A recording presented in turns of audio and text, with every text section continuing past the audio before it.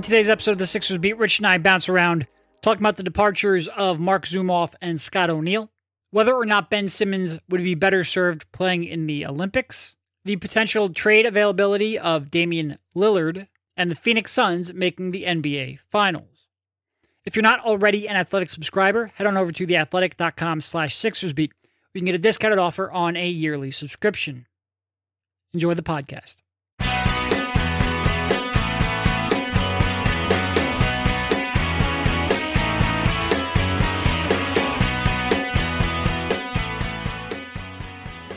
All right, welcome everybody. This is Derek Bodner, joined by Rich Hoffman on the Sixers Beat, a part of the Athletics Podcast Network.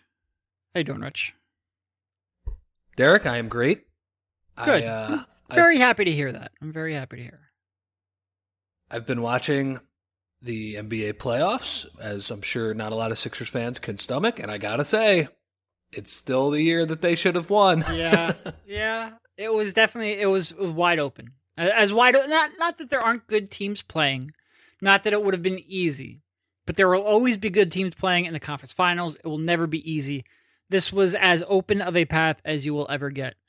And Kevin Huerter ended their season. It is still tough to stomach here a week and a half, a little while later, however long it's been. Week and a half's right. Sure.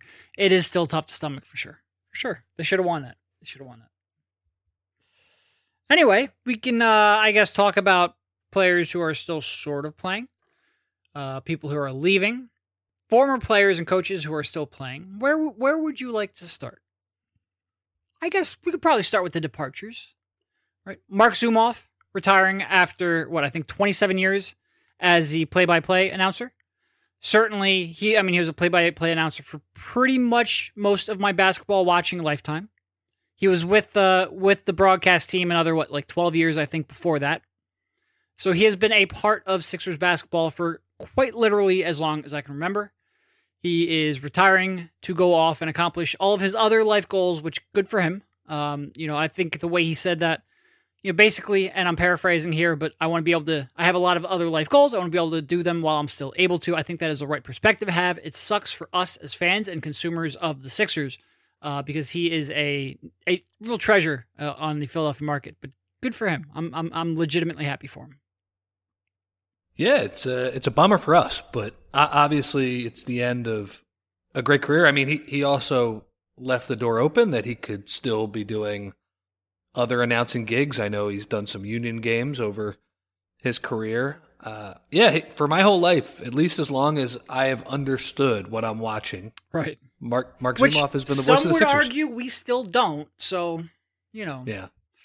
I guess for us, what kind of stinks about it is, first off, the Sixers are still pretty good. Even with the bad ending this year, Zoo can still have some pretty great calls. And, when you think about what the Sixers have been like during his tenure, that guy's called a lot of average to really shitty basketball. I will admit, I thought about that because 27 years as you go back, the Sixers hadn't won a title during that span.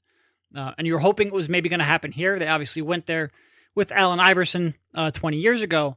But I do remember back in Harry in 2008 and him getting to call that World Series and just thinking that was real nice to see him get that chance. And I wish Zoo would have had that chance. I thought they had we go back to the start of this podcast, I thought they had an open window here for that to happen. It is a shame, but Zoo is still a relatively young guy. I watch him and I swear he's younger than me, which says as much about me, but it says a lot about him as well.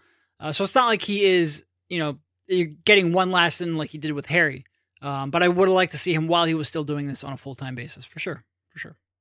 Can I quibble with that a little bit? Because I heard a lot of other people say that they wanted to see Zoo call a championship. What championship is he calling? Like, the games are on national TV in the playoffs. That's a fair point. After the second round, they're not. Yeah, that's a fair point. And Harry was on radio when he did that. That is a classic Philadelphia video with Harry and Wheels doing the million fist pumps or whatever. Bring back Wheels, Phillies, by the way. Just bring him back. I complained about him my whole career, but you haven't done anything right since he's gone, so you might as well try. So that's one part of it. And the other thing is that it just feels like Zoo could keep doing this. You know, He's still very good at his job. He has way more energy than I do. Like, you see him at a game, you see him in person. He's always on, and that's his real life. That's not a character. It's not a bit. Yeah, he definitely had the energy to keep doing it for sure. But what's impressive about him is behind the scenes, he was able to turn. He was always on in terms of having a conversation with you and being present and really, understanding your shit and whatever. But he, when you just had a conversation with him off the air, he was a little more reserved, right? He was able to hone that energy and understand that he was probably going to be yelling for, 20 to 30 minutes in the fourth quarter of that night's game. You never know. Maybe it was a blowout either way. But hey, Zoo, he laid out his reasons for wanting to do some other stuff, and it all sounded great. I can't help but respect that. Yeah, it was it's the perspective I hope I have at that point. And quite frankly, with how frustrated I get sometimes, I feel like it's the perspective I need now. Wait, one other thing about Zoo. Everybody asks him about the catchphrases, but the one point I want to make about that, because I was reading the Reddit list of the Zoom Off isms yesterday, those catchphrases, I feel like they have become not just part of my daily parlance when I'm talking about basketball, but I feel like for most of my life, it became part of Philadelphia's parlance. Yeah. Like, on the seesaw, amongst the trees. I mean, that's even before you get into garbage into gold and all those other things. Locking all windows and doors. I think I hear Zoo's name every time I close up at night. Yeah. I don't know. I feel like when I was playing basketball as a kid, sometimes you would hear, a coach or a fan or a parent say something like that, and it just kind of seeped into your brain, and you started saying that stuff too. And that's the magic of being an announcer for that long of a time for such a major media market, and really connecting with people who just care about this team so much, even if hasn't really been a good franchise for a long time. So he definitely made his mark. I mean, I kind of mentioned it before when I was talking about what he's like off camera, but just an unbelievable guy too. Yep. Interacting with him over the past few years since we started to do this, it just felt good when Zoo would compliment you on what you wrote or the question you asked or whatever. It just felt good, and it didn't happen infrequently. I'll put it that way. And those are just going to be big shoes to fill for whoever has to step in for him. No, it was really cool getting to know him, getting to meet him and interact with him and become friends with him over the years. And as somebody who grew up in the area, grew up as a Sixers fan, grew up listening to him, it was a little bit surreal, but it was also very much appreciated. Really good guy. All right, so moving on. Are you throwing your name in the ring for the next announcer? I would be terrible at that. I would be absolutely terrible at that, yeah. I think people who listen to this podcast can attest that neither of us are going to get that job. No, thinking on my feet is not necessary. Like, I can get tongue-tied pretty easily. That would, nope. Do not have nearly the smooth enough delivery to accomplish that. Look, I got a face for radio, a voice for print. That's where I am. Anyway, don't need to talk about my career. It's about Mark Zumoff's career. Moving on to the next loss that the Sixers had. Harris Blitzer Sports and Entertainment CEO Scott O'Neill is stepping down to pursue other opportunities. Scott had been with the team for 8 years, since 2013, and was... Yeah, he was here during a lot of very notable events. The Sixers obviously increased their value tremendously over that time. The Sixers ownership acquired a bunch of properties while he was here. They expanded their business. They're a very profitable business. I guess good on Scott for that. Yeah, not a small thing. Obviously, it would be a major deal in every organization. These teams, as much as we talk about the basketball side of these organizations, they are businesses, all of them. And he ran the business side for, 8 years? Close to a decade, right? Mm-hmm. So that's a big, notable loss, I would say, for somebody who felt like he was omnipresent for a lot of the last decade. And yeah, I think the Inquirer reported that he had a small ownership stake, and he is selling that as well. But yeah, I mean, I think Scott O'Neill probably more prominent than your normal run of the mill head of business operations for a franchise. Sure. And I mean, obviously he was very involved, probably more involved than most people listening to this podcast thought he should have been.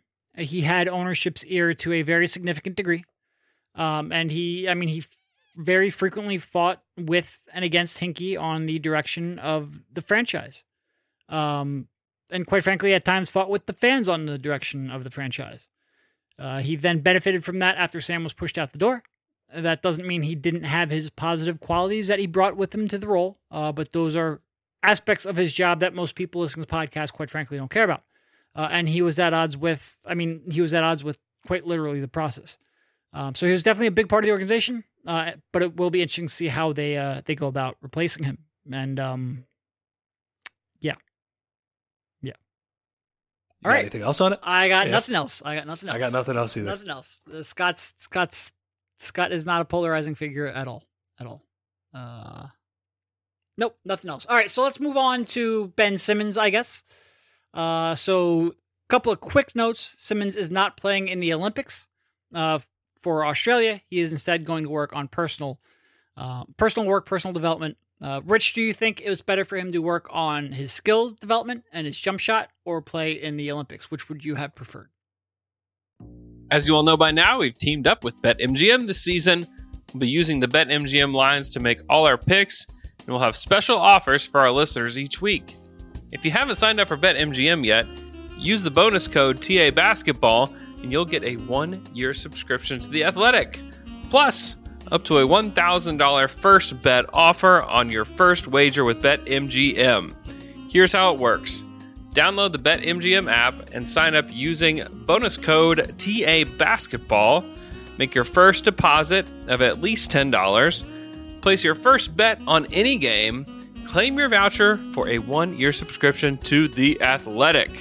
21 plus to wager. Visit BetMGM.com for terms and conditions. U.S. promotional offers not available in D.C., Nevada, New York, and Ontario. Gambling problem? Call 1-800-GAMBLER. In Colorado, D.C., Illinois, Indiana, Louisiana, Maryland, Massachusetts, New Jersey, Ohio, Pennsylvania, Tennessee, Virginia, West Virginia, and Wyoming. Call 1-877-8-HOPE-NY or text HOPE-NY. Call 1-800-NEXT-STEP in Arizona, 1-800-522-4700 in Kansas and Nevada, 1-800-327-5050 in Massachusetts, 1-800-BETS-OFF in Iowa, 1-800-270-7117 for confidential help in Michigan. In partnership with Kansas Crossing Casino and Hotel. In Ontario, if you have questions or concerns about your gambling or someone else close to you, please contact Connects Ontario at 1-866-531-2600 to speak to an advisor free of charge. Sports betting is void in Georgia, Hawaii, and Utah, and other states where prohibited. Promotional offers not available in Nevada and New York. Don't forget, if you haven't signed up for BetMGM yet, use the bonus code TA Basketball and you'll get a 1-year subscription to The Athletic, plus up to a $1,000 first bet offer on your first wager. So I don't know. I think Daryl Morey's comments after the season were spot on, where I don't know if it's the correct path, because in a lot of cases, playing high-level international basketball has been a positive for younger players. But I think it's also fair to point out that Ben Simmons' current day is not like most younger players. Most of those players, they're up-and-coming stars, scorers that haven't gotten to the top levels of the NBA yet. I think, let's say the Suns lost to the Lakers in the first round. They're not the perfect example because they are now playing in the NBA Finals. But Devin Booker is the perfect example of somebody who benefits, I think, from playing high-level international basketball, getting a taste of playing with other great players, and also probably winning stuff because, hey, look, we're not the perfect country, but we're pretty good at throwing the ball in the hoop over over a 94-foot court and a 10-foot hoop. So, but Ben is not that guy, right? And I don't know what the answer is. I would say it might be hopeful news for anyone looking for a dramatic overhaul in his form, because you really can't do that if you're spending a month and a half at the Olympics. I would also say a dramatic overhaul in his form is still a very uphill task in a 3-month span. Yep. I don't know how they're going to be able to do that. So I don't really want to spin this as dramatically negative news, dramatically positive news, because Ben Simmons is he's dealing with some serious issues right now. And, if it was just confidence, I think there's a chance maybe playing in the Olympics could have helped that. Might have worsened it too. You don't know how he would have played in the Olympics. I think it's clear that some of the Australian players and fans they're probably a little fed up with this because he's been saying he would play for their team for a long time, and it sucks that I think he was going to play for them this year. He probably didn't see this shitstorm coming, yeah. Well, should have worked on his shot over the past 4 years, right? So now you have a player who has made 3 All-Star teams who is openly admitting, I have to work on my game because I was so bad in the playoffs. So I don't know what the right answer is. I honestly think this is probably the more logical response to not play in the Olympics, but I could see it either way. Yeah, I see a lot of people saying like, well, the only way to work on your build up your confidence and work on succeeding in the fourth quarter is to play and succeed in the fourth quarter. Well, what does it matter? Like, we've seen him be confident from the free throw line for a game or a week or a month or even a half a season. If he hits a cold spell, that confidence is gone. So it doesn't really matter what kind of success he has, even in a big stage like that. If he hits struggles again in the future, there's always a chance of reversion.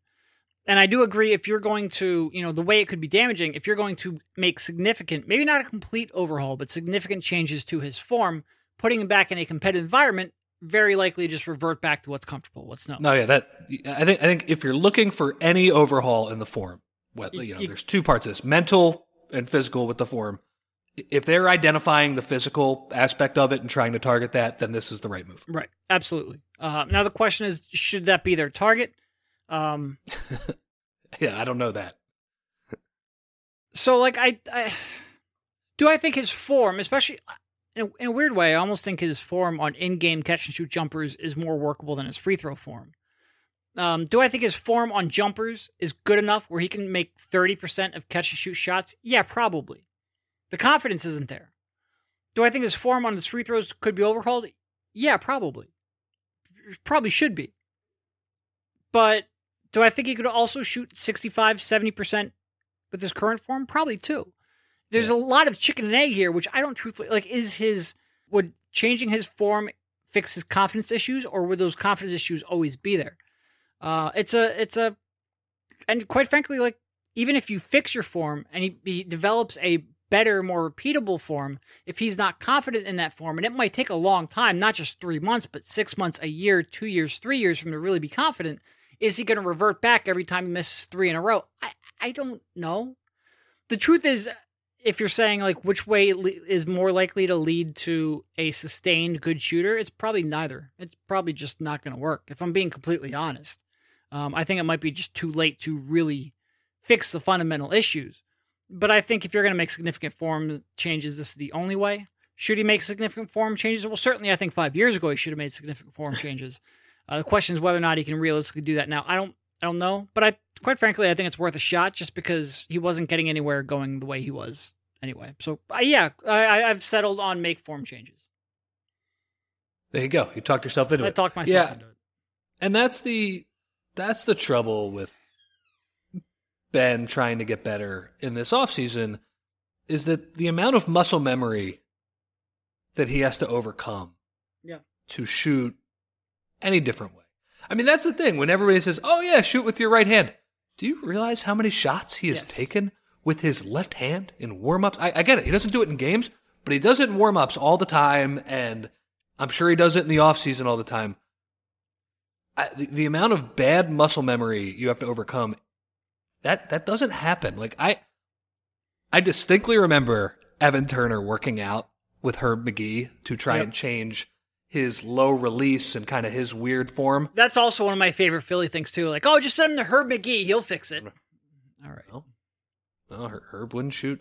I've seen enough Herb McGee clinics. He's going to make all of his free throws at least. Yeah. So I think, when you look back at that experience, Evan Turner, he wasn't changing hands. He was just kind of changing his hand placement on the ball. I think that his guide hand was screwed up. That was on the front of the basketball. Yeah, I mean, and that was really hard for ET to do. Now, ET, look, he had a decent career. He got pretty lucky in that his best season happened right before the cap jumped up. Yeah. So he got paid a shit ton of money, and he was out of the league at the end of that contract, but whatever, good for him. But he obviously didn't become a great 3-point shooter by any means. I think that how monumental this task is in rebuilding his form should not be undersold. Yep. It's going to be really, really hard. It's not a slight change. It's not a slight change. It's like the scene in Moneyball when they're talking to Scott Hatterberg about changing positions, and like Billy Bean's like, it's easy. Tell him, Wash, and he's like, it's extremely difficult, like, or whatever. And that's what this is. It's probably even harder than changing positions in baseball because, I mean, that's why, like, you know, NBA games, like the skill level of these guys is off the charts, and when you have to start from scratch with the most basic skill in the game with one of these players, it's tough. Like, a lot of people will say, like, well, he's shooting with the wrong hand, and quite frankly, I agree with them. I think he's a right-handed person. He's admitted that he is a right-handed person. He does everything else pretty much outside of shooting a basketball and dribbling a basketball right-handed. He's talked about how his father put the ball in his left hand to make him more ambidextrous. All of this, if he was shooting a basketball right-handed from the time he was 5 years old, do I think he would be a better shooter? Yes. Do I think some of these confidence issues might be because he has been shooting a basketball with the wrong hand for his entire life? Yes, I think there's a chance of that. Do I think he can realistically change that now at 24 after, like you said, all of that muscle memory and repetition? Yeah. So, like, I'm at the point where, like, just try it just to fucking try it, like, just because it's not working otherwise. But do I have confidence it's going to work? No, not really. And I would get why there's some hesitancy to do it, too. It's a lot. I think that's the big story for this offseason for the Sixers is, I mean, it's at least it's a basketball story, right? It's how he tries to remake his form. I mean, I'm sure news will get out there if they decide to do the right-handed thing, but I think you put it well. You know, do I think he probably should be shooting with his right hand? Yeah, but at this advanced stage in your career, it just doesn't happen that much. I shouldn't say it doesn't happen that much. It never happens that somebody is able to successfully change their form. But, you know, it's been so bad. It got so bad this year that, yeah, I guess it's worth a shot. What was it, Tristan Thompson, the one to really try it? Yeah, he tried it, right, with his free throws, but he never became a good shooter anyway. And for him, it's much less of a problem because he was an energy guy. Yep. And also, like, he played with LeBron too. So Tristan Thompson was a damn good player on those teams, but that was a special scenario where he was playing with LeBron and Kyrie and all this space where his skill set fit in really nicely for that team. All right, so who is playing in the Olympics? It looks like Matisse Thybulle will play for Australia. Matisse he spent a couple of years there, living there when he was real young in his pre-basketball playing days, but because of that, he is eligible to play. I think he maybe like 4 through 8, like somewhere in that. When he was 4 to 8 years old, his family had lived there, so it looks like he will be playing for them. But obviously Ben Simmons not. Whole lot of chatter with the Blazers. Moving on to more Ben Simmons talk. But there's been some discussion about Dame Lillard potentially being unhappy, certainly being unhappy with some of the heat he was getting with Portland's coaching search, which launched on Chauncey Billups and then ended in one of the most ridiculous press conferences we have seen in recent memory, which is ridiculous. Pretty strong of a statement because there's a lot of ridiculous press conferences. So a lot of speculation whether or not Dame could be on the move or available or ask out. And really, that's what it would take. It would take Dame Lillard asking out of Portland by some combination of being upset with the coaching search or upset with sort of like the blame he is getting for that coaching search or just upset for not advancing far in the playoffs. Let's forget for a moment whether or not Dame will actually ask out. If he does, would you trade Ben Simmons for him? I know the answer to that. Yes, of course you would. Look, I see some hand-wringing over, well, you got to try to keep Thybulle or you got to try to keep Maxey. And sure, you can try to keep him. That can be your starting point. If Dame Lillard is available, wants to come to the Sixers, and Sixers have an offer that would get him, you pretty much back up the dump truck. Like, there might be a package, a combination of things that's just too much for you. You reach a tipping point. But there's no single asset the Sixers have outside of Joel Embiid who would be untouchable in that trade? None. Simmons, Thibault, Maxey, 2 firsts. It's basically what you could give. I mean, what else do you want, I mean, they would probably ask for pick swaps. Sure. Go ahead. But I agree. If you're giving up all of your young players, like maybe hold back the pick swaps. I don't know. Try to keep something. But this is something where you absolutely like. There's. I mean, they could take a pick swap next year or the year after.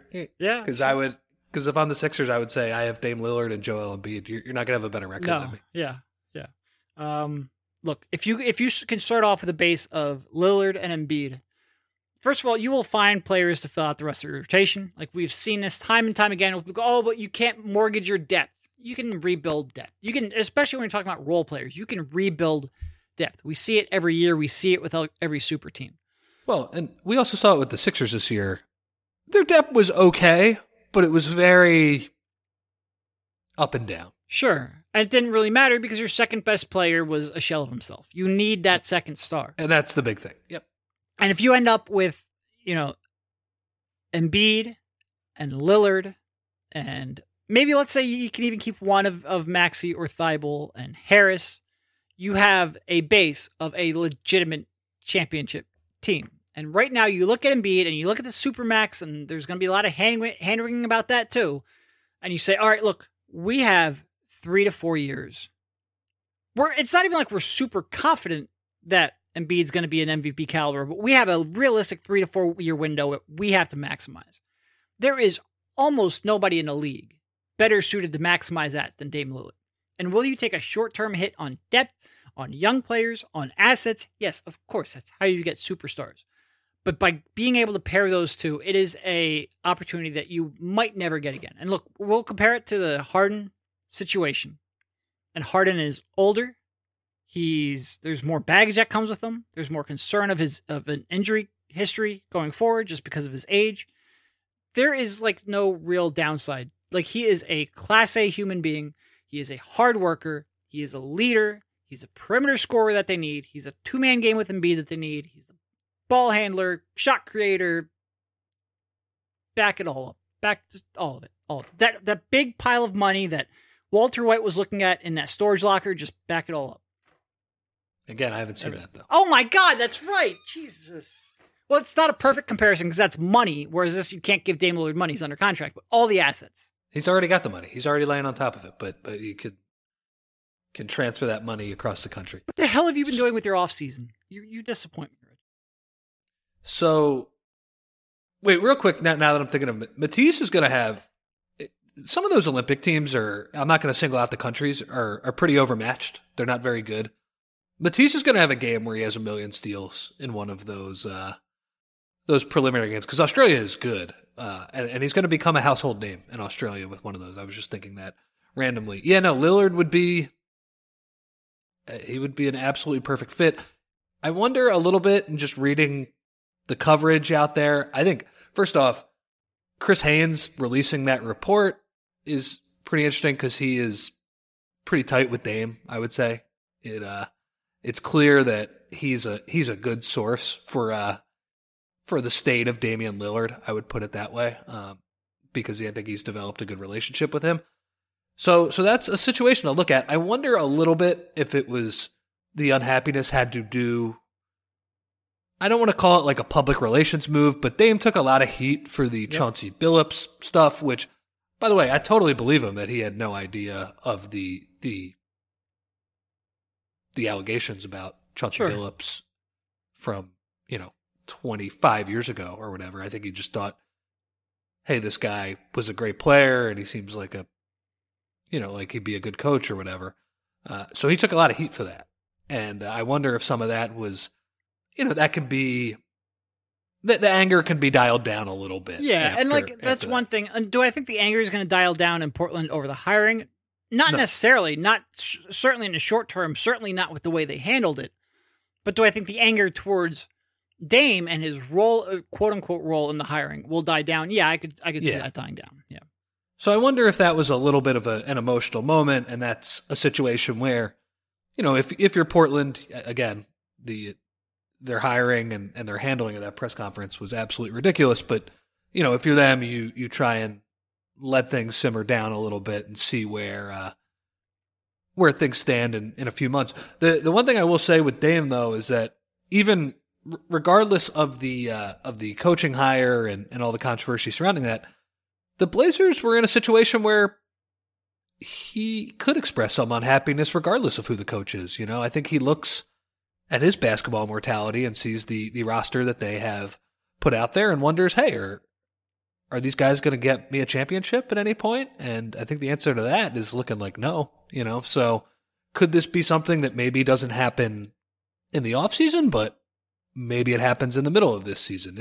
It's a tough thing because Portland does not have to trade Dame because he is under contract for 3 more years? Yeah, I think so. Yep. So this is not a Harden or in Anthony Davis thing where it's even a year and a half. This is they have him for a long time. So, could things change maybe if they have a bad season here and, things start to sour even more? Maybe. And maybe that's the argument for holding on to Simmons for a little while. But you're going to need to want him to want to come here. I don't think Simmons is a terrible offer. Like a Simmons-led package is a terrible offer for Dame, but you're going to have to throw in a lot more stuff. And you're probably going to have to want him to say, hey, I'd like to play here if you can make that happen. Yeah, I think that's really and he's actually got 4 more years left on his contract. That's a long time. It's a long time. But it's still, he's I think 30. Look, will the last year or two maybe not be great? Yeah, that's the price you pay. He'll probably still be a good player. It's just there'll be too much money for him. But he also, who knows? It's tough to predict aging curves sometime. But where was I going with that? I certainly could see Portland struggling to compete again and coming out of the gate struggling. And I certainly think, look, Dame has been so loyal for so long that there's still part of me that's just, I need to actually see him get frustrated with the lack of winning at a high level before I believe it's actually going to happen. But it would make sense if it would. It's just Dame's been so loyal for so long that, I don't know. We'll see. And yeah, Simmons, especially next to CJ, would be a good fit. I don't think a Simmons-CJ group is going to get you to the promised land either. I think Simmons makes a lot more sense next to Dame instead of in place of Dame. But I could see Simmons and stuff and a whole bunch of stuff being at least a starting point. And look, I think Dame's value across the league will be, you will see a lot of teams in on this. There aren't that many that will have the assets to trade, but anyone who does will kick the tires for sure. That should be the name of the pod. Dame would be good. Dame would be good. He would be good. That's true. All right, so what else do we got here? I guess a couple of minor notes. Sam Cassell interviewed for the head coaching job for the Washington Wizards.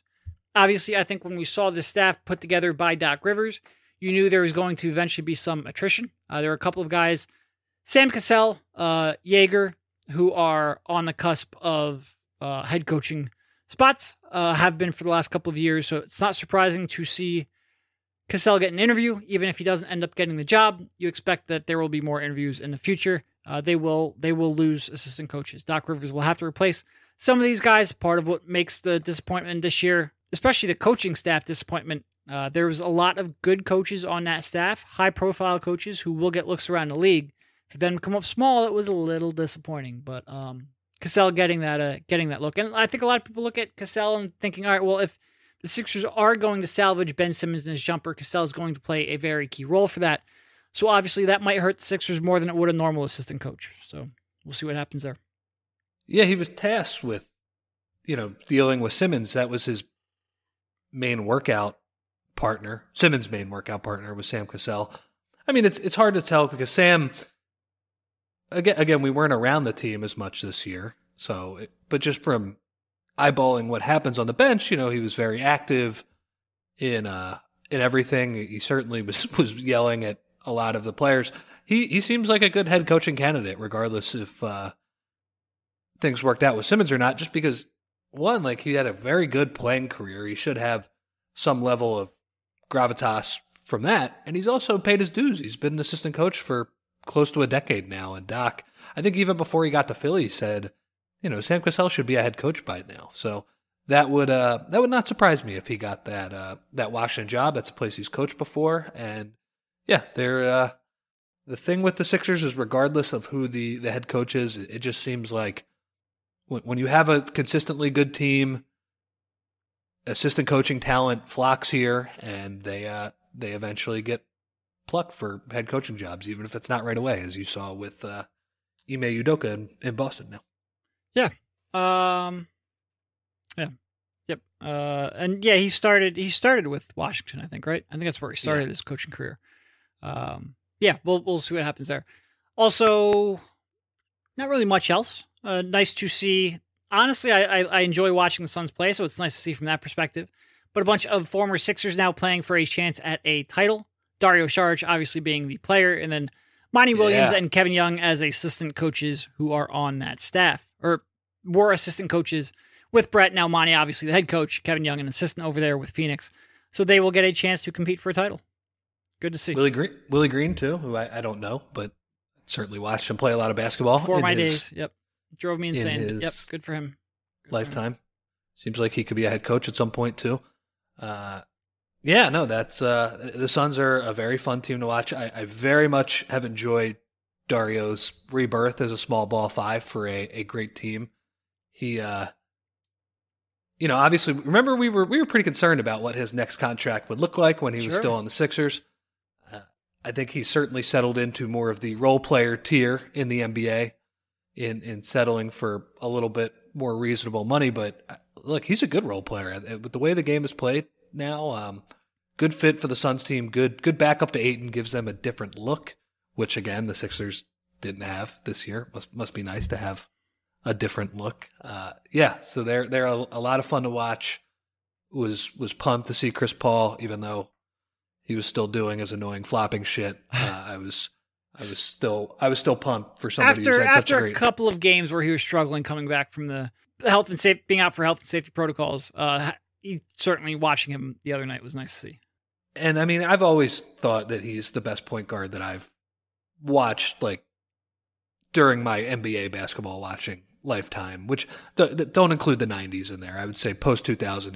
I thought he was just an unbelievable point guard, and for him to finally get a shot at the finals after 16 years. Now, somebody in Twitter mentions did call you out on that because they say you're overlooking Steph Curry. Oh, overlooking Steph Curry. That's a good point. We're sort of getting into positional designations that I don't really care too much about. That's a good point. I'm looking at more the classic point guard. But yeah, if you want to argue that Steph is a better player than Chris Paul, there's nobody in our lifetime that I have seen who has control of the game like Chris Paul does. I'll phrase it like that. Yeah. The classic point guard designation. Great player, finally gets a shot at a championship. And frankly, look, you should probably win the finals now, considering Giannis is out. I mean, I know, I don't know what Atlanta's gonna bring in Game 5 here, but very, very good shot for all of those guys to get a ring. And like you said, again, I don't really know Monty Williams that well. Had a conversation or two with him when he was here in Philadelphia, and he was just an assistant coach. But that's a great story. So. I mean, he was another one that you knew that this was a stepping stone to get back into the head coaching ranks, and he certainly fell into a good opportunity and made the most of it. So good on him. He's awesome. His plays are ridiculous. Like he's coming up with these clutch, ATOs, and it's certainly he's certainly been coaching his ass off. I mean, they just have a fun style too. He should have been coach of the year. I would have voted for Monty for coach of the year, not Thibodeau. Yep, fun team to watch. Looking forward to the finals. It'll be interesting to see. I hope. What is Giannis, doubtful? I'm not sure he's going to return to play the rest of the playoffs. So if that's the case, Phoenix should definitely win the championship. Yeah. Yep. Not the playoffs a lot of people expected when it started, but they're the playoffs we have. No. Playoffs we have. I got nothing else. How about you? Nothing. Sounds good. Talk to you soon. Thank you for jumping on, and have a good one. See you, man.